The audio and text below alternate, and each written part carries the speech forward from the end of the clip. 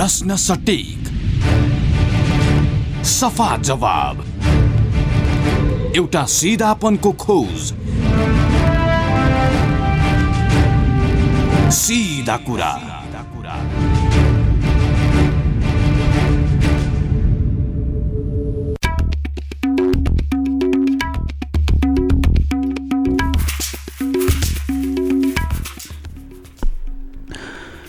नमस्कार, कार्यक्रम सीधा कुरामा स्वागत छ। म Krishna Timalsina. Capital FM 92.4 megahertz Kathmandu, पूर्वी नेपालमा रेडियो सारङ्गी 101.3 मेगाहर्ज मोरङ, पश्चिम नेपालमा रेडियो सारङ्गी 93.8 मेगाहर्ज पोखरा लगायत देशका विभिन्न एफएम स्टेसनबाट एकैसाथ प्रसारण भइरहेको सीधा कुरा तपाईँ www.cfmonair.com र www.radiosarangi.com बाट पनि संसारभर एकैसाथ सुनिरहनु भएको छ। श्रोता, आज हामी नेपाल र भारतका बीचमा नेपालले आफ्नो आधिकारिक नक्सा, वैधानिक नक्सा र आफ्नो भूमि सबै समेटिएको नक्सा, विशेष गरी कालापानी, लिम्पियाधुरा र अनि लिपु लेकको सन्दर्भमा, किनकि यहाँ सुस्ताको सन्दर्भ अथवा त्यसभन्दा बाहेकका सन्दर्भहरू फेरि पनि बहसमा आउन सक्छन्, आइराखेका पनि छन्। लिम्पियाधुरा, लिपु लेक, कालापानी लगायतका क्षेत्रलाई समेटेर नेपालले नक्सा अद्यावधि गरिसके पछाडि, संविधान संशोधन गरिसके पछाडि भारत सरकारबाट व्यक्त भइराखेको प्रतिक्रिया, सँगै संसदमा व्यक्त भइराखेको प्रतिक्रिया अनि समग्रतामा विश्वव्यापी रूपमा आइराखेका टीका टिप्पणीका बीचमा नेपाल र भारतका बीचमा अब वार्ता सम्भव छ कि छैन, वार्ता कसरी अगाडि बढ्नुपर्छ र वार्ताका प्रक्रियाहरू के कस्ता हुन सक्छन्, समग्रतामा आज हामी यही विषयमा राजनीति र कूटनीति दुवै प्रश्नमा जोडिएर प्राध्यापक डाक्टर विष्णु पाठकसँग संवाद गर्दैछौँ।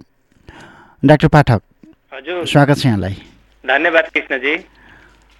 नेपालले नक्सा जारी गरिसके पछाडि भारतको संस्थापन पक्षबाट, संस्थापन इतरबाट आइराखेका, मोदीलाई आइराखेका दबाब, संस्थापनबाट आएको प्रतिक्रिया र भारतीय सञ्चार माध्यमको टीका टिप्पणी हेर्दा भारत नै अब नेपालसँगको सहमति अथवा नेपालसँगको वार्ता संवाद कसरी अगाडि बढाउने भन्नेमा स्पष्ट छैन। तर हामी चाहिँ अब कसरी अगाडि बढ्नुपर्छ भनेर बहस गर्न थालिराखेका छौँ। सरकारलाई पनि दबाब परिराखेको छ।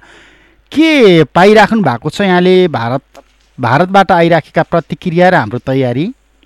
अब धन्यवाद। नेपालको तयारी चाहिँ कस्तो देखिन्छ भन्दाखेरि कृष्ण, हामी पहिला काम गर्ने होइन, निर्णय गर्ने अनि पछि तयारी गर्ने भनेर गरेको अवस्था छ। जस्तो अहिले डाक्टर विष्णुराज उपत्यकामा जुन प्रमाण तथ्य सङ्कलन समिति बनेको छ होइन, त्यो चाहिँ काम पहिला नक्सा जारी नगरिकन गर्नुपर्ने प्रक्रिया हो। हामीसँग यो प्रमाणका आधारमा हामीले नक्सा जारी गर्यौँ भन्नुपर्ने हो। तर अफसोस के छ भन्दाखेरि हामी जहिले पनि पहिला काम गर्छौँ अनि पछि पछताउँछौँ भन्ने हो। एउटा तयारी चाहिँ त्यो पनि हो। भोलि वार्ता भइहालेमा हामीसँग यो खालका प्रमाणहरू छन्।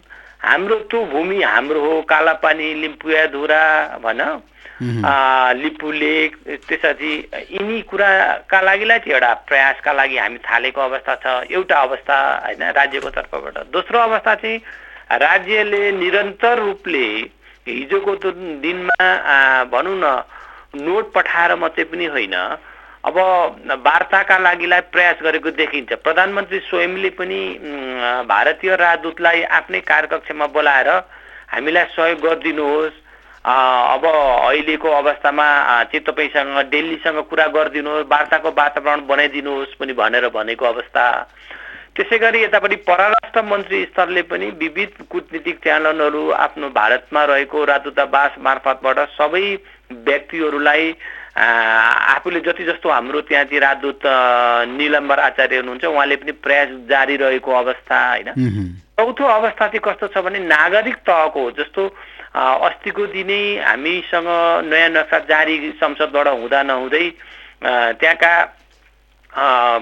सेना प्रमुख जो इतिहासका लागिलाई नेपालको विषयमा अलिक विवादित पनि भए, एमएम नरभानेले पनि के भने भन्दाखेरि यो पिपल टु पिपल हाम्रो ऐतिहासिक, भौगोलिक, सांस्कृतिक धार्मिक कारणले गर्दा पनि यो जनताको सम्बन्ध चाहिँ टाढा हुनु हुँदैन भनेर राखेको अवस्था भयो। मैले तपाईसँग के भन्न खोजेको भने सेना प्रमुखको त्यो भनाइ एकदमै कूटनीतिक महत्त्वका साथ आउने गरेको छ। उनीहरूले त्यसै त्यहाँ उसलाई बोलाएको पनि हुन सक्दैन। सेना प्रमुखले सामान्यतया राजनीतिक विषयमा बोल्ने गर्दैनन्, कूटनीतिक विषयमा बोल्ने गर्दैनन्। यो राजनीति र कूटनीति दुईटैसँग सम्बन्धित विषय पनि पर्यो।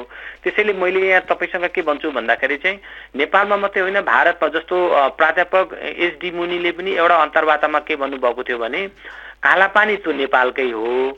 अब कालापानीमा भारतले बसेर आफ्नो प्रयोगको लागि बाटो खनिसकेपछि भारत नेपालको त्यो प्रयोगविहीन जग्गालाई चाहिँ भारतले एउटा वार्तामा बसेर समस्याको समाधान गरेर त्यही अनुसारले चाहिँ भारत अगाडि बढ्नुपर्छ। उहाँको भनाइ के पनि थियो भने लिजमा पनि लिन सक्छ भन्ने रूपले पनि गरेको अवस्था भनेपछि भारतमा त्यो किसिमको बुद्धिजीवीहरू पनि छन्। यतापट्टि चाहिँ अब सीताराम येचुरी लगायतको टिम चाहिँ कस्तो पनि छ भने भारत सानो भएर नेपाल सानो भएर हुँदैन, एउटा महत्त्वपूर्ण रणनीतिक ठाउँमा बसेको कारणले पनि सरकार चाहिँ त्यहाँबाट भाग्न सक्दैन भनेको अवस्था। त्यस्तै भारतीय कांग्रेसले पनि वार्ता नै हो अहिलेको समस्याको समाधान, त्यहाँभन्दा बाहिर गएर गर्नु हुँदैन, नेपाललाई चाहिँ अप्ठ्यारोमा पार्नु हुँदैन।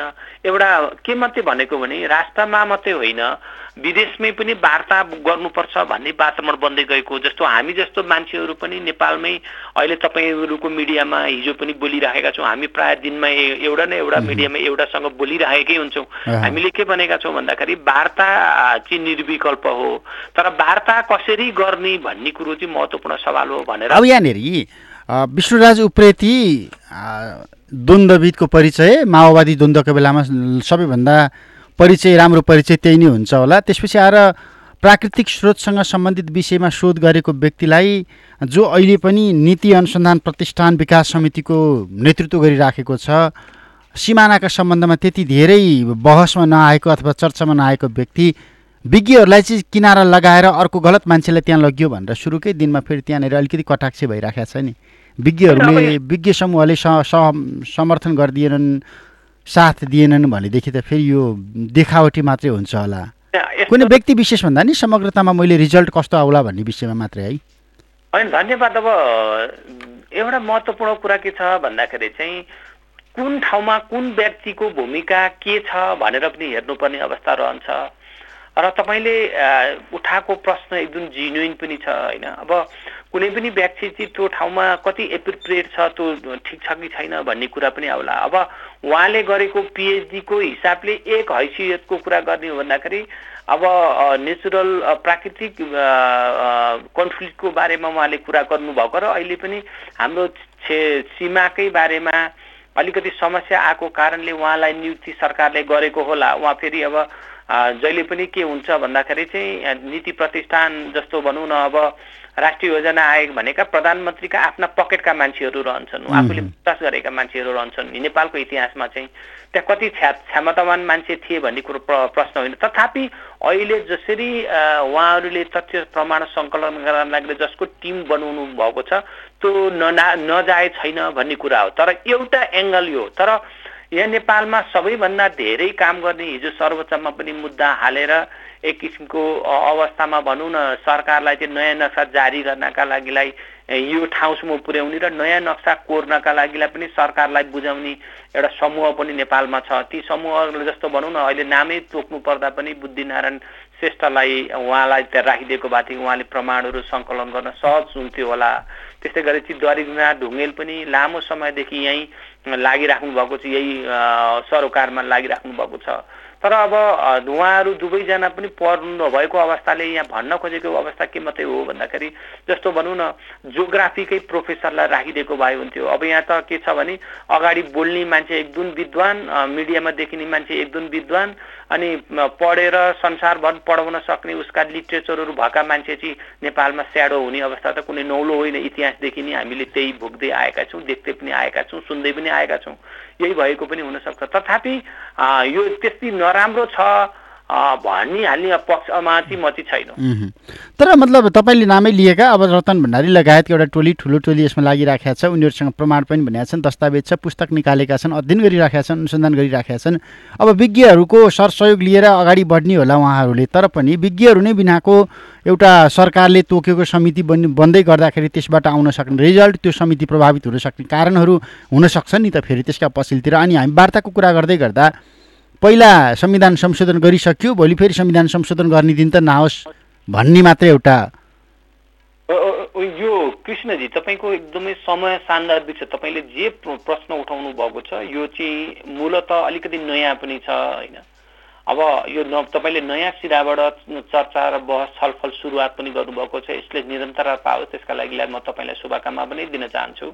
हामीसँग जहिले तहिले पनि के देख्ने भन्दाखेरि चाहिँ अब दैलो नदेख्ने हामी पहिला त्यहाँ दिशा गर्ने अनि पछि गरिसकेपछि दैलो देख्ने प्रक्रिया नेपालका लागि कुनै नयाँ होइन। यो यसको लागि मात्रै होइन। जस्तो हिजो महाकाली सन्धि पारित गर्दा पनि के भइसकेको छ भने अब पारित गरिसके, निर्णय भइसक्यो, अनि पारित गर्ने भनेर निर्णय गरिसक्ने अनि एउटा समिति गठन गर्ने अहिलेकै प्रधानमन्त्रीको नेतृत्वमा एउटा 1 सदस्यीय टिम पनि बनेको अवस्था थियो।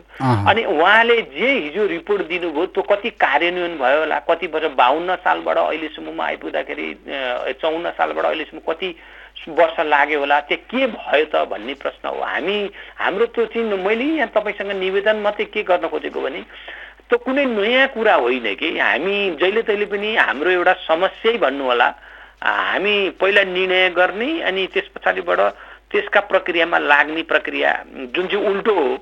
हामीले भन्नुपर्दाखेरि हामीले एउटा अध्यक्षताको हिसाबले भन्दा उल्टो प्रक्रिया हो। त्यो उल्टो प्रक्रियामा छौँ। तथापि त्यो बिग्रिहालेको अवस्था भोलि संविधानमा चाहिँ त्यति परिवर्तन हुनुपर्ने अवस्था नहोला। त्यहाँ चाहिँ कहाँ चाहिँ हुन सक्छ भने यदि हामीले बृहत नेपालको कुरा त्यहाँ गएर अड्क्यो, त्यो बृहत नेपाल अहिले त म तपाईँलाई अहिलेसम्म बोलिरहँदा के भन्छु भन्दाखेरि बृहत नेपाल अहिले त त्यो जुन कालापानी, लिम्पियाधुरा, लिपुलेक, पासको कुरा भन्दा पनि बृहत नेपालमा चाहिँ हाम्रो अधिकार बढी पाइन्छ कि मैले सोधिदिनु भयो भनेदेखि म त्यसको कसरी बढी पाइन्छ पनि भन्नुला। त भनेपछि यस्तो अवस्था चाहिँ हो। तथापि बिग्रिहालेको अवस्था चाहिँ मैले पाएको छैन। अब यो यहाँनिर हाम्रो तयारी चाहिँ कसरी अगाडि बढ्नुपर्छ? विश्वका कुनै नजिरहरू छन् त्यस्ता सिमानाका सन्दर्भमा? हामी भन्छौँ भन्न त उहाँ भारतीय सञ्चार माध्यम हेऱ्यो भने नेपालको सैन्य क्षमता यति, हाम्रो सैन्य क्षमता यति, हामीसँग फाइटर विमान यति, भारतीय सञ्चार माध्यमले त्यो ढङ्गबाट कुप्रचार गर्न थालिसकेको परिस्थिति छ। हामी द्वन्द्वभन्दा युद्धभन्दा पनि शान्तिपूर्ण वार्ताकै निकासबाट अगाडि बढ्नेको विकल्प छैन। तैपनि अन्तर्राष्ट्रिय अदालतहरूमासम्म पुगेर यी कुराहरू छिनोफानो गरेका कुनै विश्वका त्यस्ता नजिरहरू छन्? भलै यो नेपालको भूमि हो, यसमा दुविधा रहेन, तैपनि कुनै एउटा दोस्रो पक्षले बखेडा झिक्दियो भने त विवादित भूमि बन्छ होइन। अहिले तपाईँले भने जस्तै ठ्याक्कै अहिलेकै अवस्था लिनु पर्दाखेरि जस्तो भनौँ न, अब इजरायल र अहिले नेपालको अवस्था उस्तै हेर्न सकिन्छ कि इजरायलको अवस्था हेर्नुहुन्छ भन्दाखेरि त्यहाँ चाहिँ वरिपरि मुस्लिम देशहरूले घेरिएको, त्यसमा पनि ज्युइसहरू, अब क्रिस्चियनको पनि ज्युइस भनेको चाहिँ पुजारीहरू भनौँ न, क्रिस्चियनिटीको पुजारीहरूले चाहिँ देश सञ्चालन गरेको अवस्था, टेक्नोलोजीमा हाई भएर सानो देश त्यस्तो अवस्थामा बसेको, उसको प्रायः सो गल्फ कन्ट्रीमा आफ्नो भन्ने साह्रै कम अलिक टाढा जानुपर्ने अवस्था हुन्छ। सेटेलाइट यो नेबर मात्रै उसले पाएको अवस्था छ। त्यो चाहिँ राष्ट्रसङ्घ लगायतमा कुनै पनि ठाउँमा अदालतमा मात्रै होइन, राष्ट्रसङ्घ लगायतमा सबै ठाउँमा चर्चा परिचर्चा मुद्दा मामिला सबै भएको अवस्था हो। तर एउटा भारतले बुझ्नुपर्ने चाहिँ कुरा तपाईँसँग एउटा निवेदन गरौँ, एउटा बुझ्नै पर्ने तर्क चाहिँ के छ भन्नुहुन्छ भने भारत सबैसँग, भारतमा 6-7वटा देश जति पनि छन्, अहिले तपाईँको कुरा गरौँ, चीनको कुरा गरौँ, पाकिस्तानको कुरा गरौँ, बङ्गलादेशको कुरा गरौँ, भुटानको कुरा गरौँ, अनि मालदिव, श्रीलङ्का कुनै पनि छैनन् भनेपछि उनी यस्ता देश हुन्, उनी प्रजातान्त्रिक चाहिँ भन्छन्, लोकतान्त्रिक चाहिँ भन्छन्, हामी संसारको सबैभन्दा ठुलो लोकतान्त्रिक शक्ति पनि भन्छन्। अनि लोकतान्त्रिक शक्ति भने तर सिमानामा भए जति सबै छिमेकीसँग, इभन तपाईँको पानीको बाट अलग्गै भएको देश श्रीलङ्कामा पनि उहाँहरूको सिमाना सम्बन्धीको विवाद छ कि। मैले तपाईँसँग के भन्न खोजेको भने हामी लोकतान्त्रिक पनि भन्ने, लोकतान्त्रिक विधि र प्रक्रियाबाट सरकार सञ्चालन पनि छ भन्ने, अनि सेनाको कुरा गर्ने भनेपछि त त्यो जुन व्यक्तिले कुरा गरिरहेको छ उहाँले लोकतन्त्र लोकतन्त्र बारेमा कति बुझ्नु भएको छ एउटा हामीले हेर्नुपर्ने कुरा यो पनि हो। लोकतन्त्र भनेको सेनाको अथवा हतियारको अनि संख्याको कुरा गर्दैन के, यसले चाहिँ जनताको चाहना के हो, जनतालाई सर्वोपरि राखेर। लोकतन्त्र भनेको चाहिँ प्रजातन्त्र भनेको के हो भन्दाखेरि जनताले निर्वाचित गरेका व्यक्तिहरू त्यहाँ गएर सत्ता सञ्चालन गर्ने भने जनता जहिले तहिले पनि सुप्रिम राइट्समा रहन्छ, जनताको कुरा चाहिँ महत्त्वपूर्ण रहन्छ। तर यहाँ भारतकै कुरा पनि जनता कहिले पनि महत्त्वपूर्ण ठाउँहरूमा रहेको जनताका कुराहरू सुनिएको अवस्था छैन। जस्तो अब घटनालाई मोड्नका लागिलाई अब यहाँ भारतले प्रयत्न कति गर्यो राज्य सरकारको अथवा प्रान्तीय सरकारले थाहा त छैन, तर योगी आनन्दनाथले भने जस्तै अब त्यहाँ बोर्डरमै गएर विरोध गरेर अलिकति नेपाललाई चाहिँ तल पार्न पाएदेखि, ह्युमिलिटी गर्न पाएदेखि चाहिँ उहाँहरू यो प्रक्रियाबाट अहिलेको नयाँ संविधान संसदबाट जारी गर्ने प्रक्रियाबाट पछि हट्नुहुन्छ कि भनेर अब सिमानामा बसेको प्रहरीको बन्दुक सुमु खोज्न आउने अवस्था हामीले देखेको अवस्था छ। त्यो चाहिँ कुनै नितान्त रूपले भन्नुपर्दाखेरि त्यो चाहिँ घटनालाई तोडमोड गरेर अन्यथा पार्नका लागि। त्यसरी समग्र रूपले भन्नुपर्दाखेरि भारतको मिडियाहरू जो चर्चामा हुनुहुन्छ, जसरी उहाँले कुरा गर्नुभएको छ, उहाँहरूले लोकतन्त्रको कुरा गर्नुभएको छ अथवा शक्तितन्त्रको कुरा गर्नुभएको छ, अधिनायकवादको कुरा गर्नुभएको छ, विस्तारवादको कुरा गर्नुभएको छ। उहाँहरूसँग हामीले कुरा गर्न पाउँ त हामी त बोल्ने थियौँ। त उहाँहरूको क्षमताको प्रश्न पनि कतिपय अवस्थामा त के हुनसक्छ भने हामी एकदम सुप्रिम क्षमता छौँ भन्ने पत्रकारहरूले पनि उहाँहरूले पनि नबुझेको हुनसक्छ, के घमण्ड हुनसक्छ, ठुलो हुनु जस्तो। त्यसो हो भनेदेखि त यहाँ त के हो भनेदेखि हात्ती मात्रै बाँच्नु पर्यो, अब हात्तीभन्दा सानो जनावरहरू बाँच्नु भएन, त्यस्तो त बिल्कुलै होइन। उहाँहरूले जे प्रचार गर्नुभएको छ, जसरी प्रचार गर्नुभएको छ, त नेपाल र नेपाली भारत र नेपालको बिचमा अनुन्यासित भएको सम्बन्ध, जनता जनता लेभलमा भएको सम्बन्ध, रोजीरोटी बेटीको मात्रै होइन, हाम्रो धार्मिक सम्बन्ध छ, सांस्कृतिक सम्बन्ध छ, भौगोलिक सम्बन्ध छ, होइन, क्षेत्रीय सम्बन्ध छ। त्यसमा चाहिँ अब भनौँ न राजनीतिक सम्बन्ध पनि केही हदसम्ममा हिजोको दिनदेखि नेपालले यो नेरुवियन सोसियलिजम हामीले एडप्ट गरेका छौँ भन्ने छु, त्यसलाई गोरो गरेर विश्व प्रसाद कोइराला नेपाल पनि आउनुभयो। यदि हाम्रा ती सम्बन्धहरूलाई बिगार्ने धारभन्दा उहाँहरूको बल अन्त छ भन्ने लाग्दैन। सेनाले अहिले बिल्कुलै काम गर्दैन, सेनाले काम गर्ने किन पनि काम गर्दैन भनेर भन्नुहुन्छ भने, हतियारले किन पनि काम गर्दैन भन्नुहुन्छ नि। अबको विश्वमा कुनै पनि ठाउँहरूमा हतियारबाट युद्ध गर्नु आवश्यक छैन। जस्तो अहिले देखिएको कोरोना एउटा हतियारै मानौँ न, कोरोनाले भने संसारभर त्यसले त्यत्रो काम गर्न सक्दो रहेछ भने त उहाँको फाइटरले के गर्छ त? ल भारतको फाइटरले कहाँ गएर कोरोना लान्छ अथवा कहाँ गएर क्षेपस्त्र प्रहार गर्छ र सक्छ भनेपछि अब भाइरसको युद्धमा संसार पुगिसकेको अवस्थामा मेरा सेना यति छन्, मेरो सेनाका जनसङ्ख्या यति छन्, मसँग यो हतियार छ भन्ने चाहिँ यो चाहिँ दिवा सपना उहाँहरूले दिउँसै सपना देखिराख्नु भएको छ। मैले त्यो भन्न अन्य पाएको छैन। अब यसमा हाम्रो जुन राजनीतिक ऐक्यबद्धता देखियो, राष्ट्रिय आम रूपमा राष्ट्रिय सहमति देखियो यो सन्दर्भमा, राष्ट्रिय सभामा, प्रतिनिधि सभामा, सबै सडकमा, सदनमा, सबैतिर। अब यसका अघिल्तिर हामीसँग प्रमाणहरू पनि प्रशस्त छ, हामीले भनिराखेका छौँ। अब यति धेरै हामी त्रसित हुनुपर्ने, चिन्तित हुनुपर्ने अवस्था हो र? होइन, यस्तो छ, त्यसरी धेरै चिन्तित भइरहने वार्ता भन्ने कुरो अब आजको भोलि टुङ्गिन्छ त्यो पनि बिल्कुलै होइन। होइन, वार्ताका सबैभन्दा महत्त्वपूर्ण सुरुवात चाहिँ हुनु पर्यो। वार्ता सुरुवात गर्नका लागिलाई नि अहिले सबैभन्दा उचित कन्डुसिभ इन्भाइरोमेन्ट छ, उचित वातावरणको तयारी गर्नु पर्यो। त्यसका लागिलाई वार्ता अनौपचारिक रूपले अहिले अगाडि बढ्नुपर्ने अवस्था छ। अनौपचारिक वार्ताको प्रयासहरूका लागिलाई चाहिँ एउटा प्रत्यक्ष एउटा अप्रत्यक्ष। अप्रत्यक्ष चाहिँ भनेको के हो भने, म अहिले तपाईँसँग कुरा गरिरहेको छु, यसले पनि सम्बन्ध पक्षलाई, नेपाल पक्षलाई होस् अथवा भारतको कुनै पनि पक्षलाई होस्, तपाईँ हाम्रा कम्युनिकेसन पनि त्यहाँ पुग्छन् र त्यसले अप्रत्यक्ष रूपले प्रभाव पारेको, जो अनौपचारिक पनि हो र अप्रत्यक्ष प्रभाव पनि हो। त्यसै गरी चाहिँ प्रत्यक्ष प्रभाव भनेको चाहिँ के छ भने, तपाईँले र मैले कुरा गर्यौँ, तर त्यो कुरा चाहिँ कसैलाई प्रोजेक्ट गरेर, कुनै शक्तिलाई प्रोजेक्ट गरेर, कुनै ठाउँलाई प्रोजेक्ट गरेर, कुनै नीति निर्माणलाई प्रोजेक्ट गरेर गर्यो भने चाहिँ प्रत्यक्ष। अनौपचारिकमा पनि अप्रत्यक्ष र प्रत्यक्ष सम्बन्धका कुराहरू आउँछन्। औपचारिक वार्ताका लागिलाई पनि प्रत्यक्ष र अप्रत्यक्षको कुरा आउँछ। अप्रत्यक्ष के हो भने, वार्ता गर्ने चाहिँ लगभग एक किसिमको अवस्थामा अब हामी पुग्दैछौँ भन्दाखेरि चाहिँ हाम्रा एकअर्कामा लिने दिने सवालहरू, तथ्य प्रमाणका आधारहरू के हुन् भनेर गरिने अध्ययन जो घोषणा गरिँदैन त्यो अप्रत्यक्ष हो भन्दाखेरि चाहिँ अब वार्ताकै टेबलमा बसेर प्रक्रिया अगाडि बढ्छ भने चाहिँ प्रत्यक्ष मैले यहाँ तपाईँसँग भन्न खोजेको चाहिँ हामीसँग वार्ताको प्रयासमा पनि इन्फर्मलमा पनि इन्डाइरेक्ट र डाइरेक्ट मेथड हुन्छ, फर्मलमा पनि इन्डाइरेक्ट र डाइरेक्ट मेथड हुन्छ। हामीले त्यसलाई नै अपनाएर जानुपर्ने अवस्था अहिले मैले पाएको छु र यसले बिगारिहाल्ने अवस्था चाहिँ बिल्कुलै छैन। हिजोको दिन जस्तो अब भारतले हामीसँग 3 पल्ट नाकाबन्दी लगाइसकेको अवस्था हो, हिजोको जस्तो नाकाबन्दी लागिहाल्छ भन्दा हामीले डराएर भाग्नुपर्ने अवस्था बिल्कुलै पनि छैन। किन पनि छैन भन्दाखेरि चाहिँ हामी नेपालीहरू हिजोको दिनमा भारतमा जस्तो लामो थिचोमिचो सहेर जनताहरू पीडित भएको अवस्था, नेपाललाई कसैले पनि भूपरिवेष्टित राष्ट्र भए पनि कोलोनी नबनाएको अवस्था हो। त्यो कारणले पनि हामी त्यो कुरामा भाग्यमानी छौँ। हाम्रो इतिहास भारतको भन्दा लामो छ। हेर्नु होला, इतिहास हेर्नुभयो भने एउटा स्वायत्त राज्य, स्वतन्त्र राज्य, सार्वभौम सत्ता सम्पन्न राज्य अनि स्वाभिमानपूर्ण बाँचेको नेपालीहरू उहाँहरूको भन्दा बढी लामो इतिहास छ। त्यसले पनि काम गर्नुपर्ने हुन्छ। यहाँ मैले भन्न खोजेको कुरा आजको भोलि नै वार्ता टुङ्गिएन भने पनि यसले हामी आतिनुपर्ने अवस्था बिल्कुलै छैन। हामी वार्तालाई पनि अगाडि बढाउँदै गर्ने राष्ट्रिय अब अन्त्यमा लगभग समय सकिएको छ। एक लाइनमा नेपालको राजनीतिमा पछिल्लो समयमा मत्थर भएको राजेन्द्र महतो प्रवृत्ति र उदाएको सरिता गिरी प्रवृत्ति, हजुर, यसले के अर्थ राख्छ?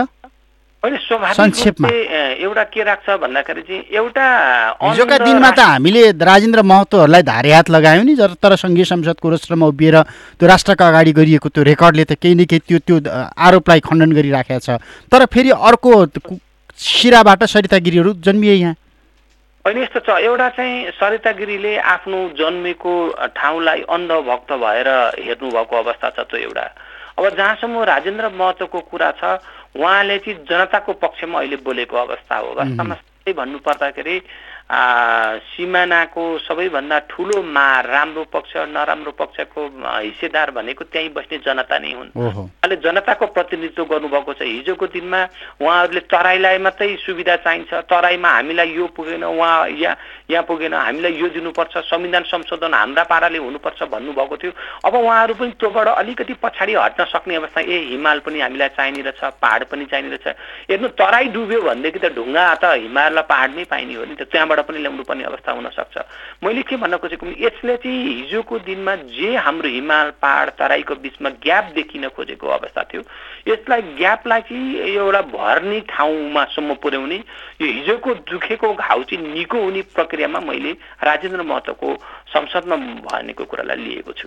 हुन्छ, समय र सम्वादको लागि धन्यवाद राजेन्द्रजी, अनि तपाईँको टेक्निकल परिवार र सुन्ने श्रोतागणलाई पनि धन्यवाद। हजुर, डाक्टर विष्णु पाठक, राजनीतिक विश्लेषक। समग्रतामा हामीले नेपाल सरकारले आधिकारिक नक्सा जारी गरिसके पछाडि, संविधान संशोधन गरिसके पछाडि, मुलुकको निशान छापमा त्यो नक्सा सहितको निशान छाप परिवर्तन गर्ने निर्णय गरिसके पछाडि जुन कोकोहोलो भारतीय सञ्चार माध्यमहरूमा अहिले व्यक्त भइराखेको छ, विशेष गरी नेपालको भूमि नेपालले आफ्नो नक्सामा पारेर नयाँ आधिकारिक नक्सा सार्वजनिक गर्दै गर्दा भारतले आफ्नो भूमि नेपालले अतिक्रमण गर्यो, सीमा क्षेत्रमा सुरक्षाकर्मीले गोली चलाए, भारतमाथि नेपाल यसरी खनिराखेको छ, चीनको उक्साहटमा लागिराखेको छ लगायतका तथा नाम टिका टिप्पणी भारतीय सञ्चार माध्यमहरूले सार्वजनिक गर्दै गर्दा परिपक्व भारतीय कूटनीतिज्ञ, परिपक्व भारतीय राजनीतिज्ञ, परिपक्व भारतीय सञ्चारकर्मीहरूबाट आइराखेको प्रतिक्रिया र टिप्पणी हेर्ने हो भने यति बेला सचेत भएर शालीनतापूर्वक सावधान भएर भारतले नेपालसँग वार्ता गर्नुपर्छ, किनकि त्यो नेपालले जे नक्सा जारी गर्यो त्यो नेपालको आफ्नै भूमि थियो। अब नेपालसँग वार्ता गरेर समस्या समाधान गर्नुको विकल्प छैन भन्ने ढङ्गबाट परिपक्व ढङ्गबाट टिप्पणी गर्नेहरूले अभिव्यक्ति दिइराखेको सन्दर्भमा नेपाल सरकारले संविधान संशोधनपछि विज्ञहरूको समूह बनाएको छ, जसको काम सिमाना विवादसँग सम्बन्धित जोडिएका तमाम तथ्याङ्कहरू विवरणहरू सङ्कलन गर्नु रहेको छ। यो परिस्थितिमा जुन रूपमा नेपालले काम गरिराखेको छ, गुमेको भूमि व्यवहार त फिर्ता ल्याउने र भोगचलन समेत आफैले गर्ने सन्दर्भमा अबको प्रक्रिया के हुन्छ, भारतबाट त्यो भूमि फिर्ता लिनका लागि हामीले के गर्नुपर्छ, त्यो सम्भव छ कि छैन, दस्तावेजहरू कस्ता छन्, अनि संसारको नजिर काहीँ कतै यस्तो छ कि छैन, यिनी विषयमा जोडिएर संवाद गऱ्यौँ। समय र संवादका लागि प्राध्यापक डाक्टर विष्णु पाठकलाई फेरि पनि धन्यवाद दिन्छु। प्राविधिक मित्र रमेश भण्डारीका साथ म कृष्ण तिमल सिन्हा सिधा कुराबाट बिदा हुन्छु। नमस्ते।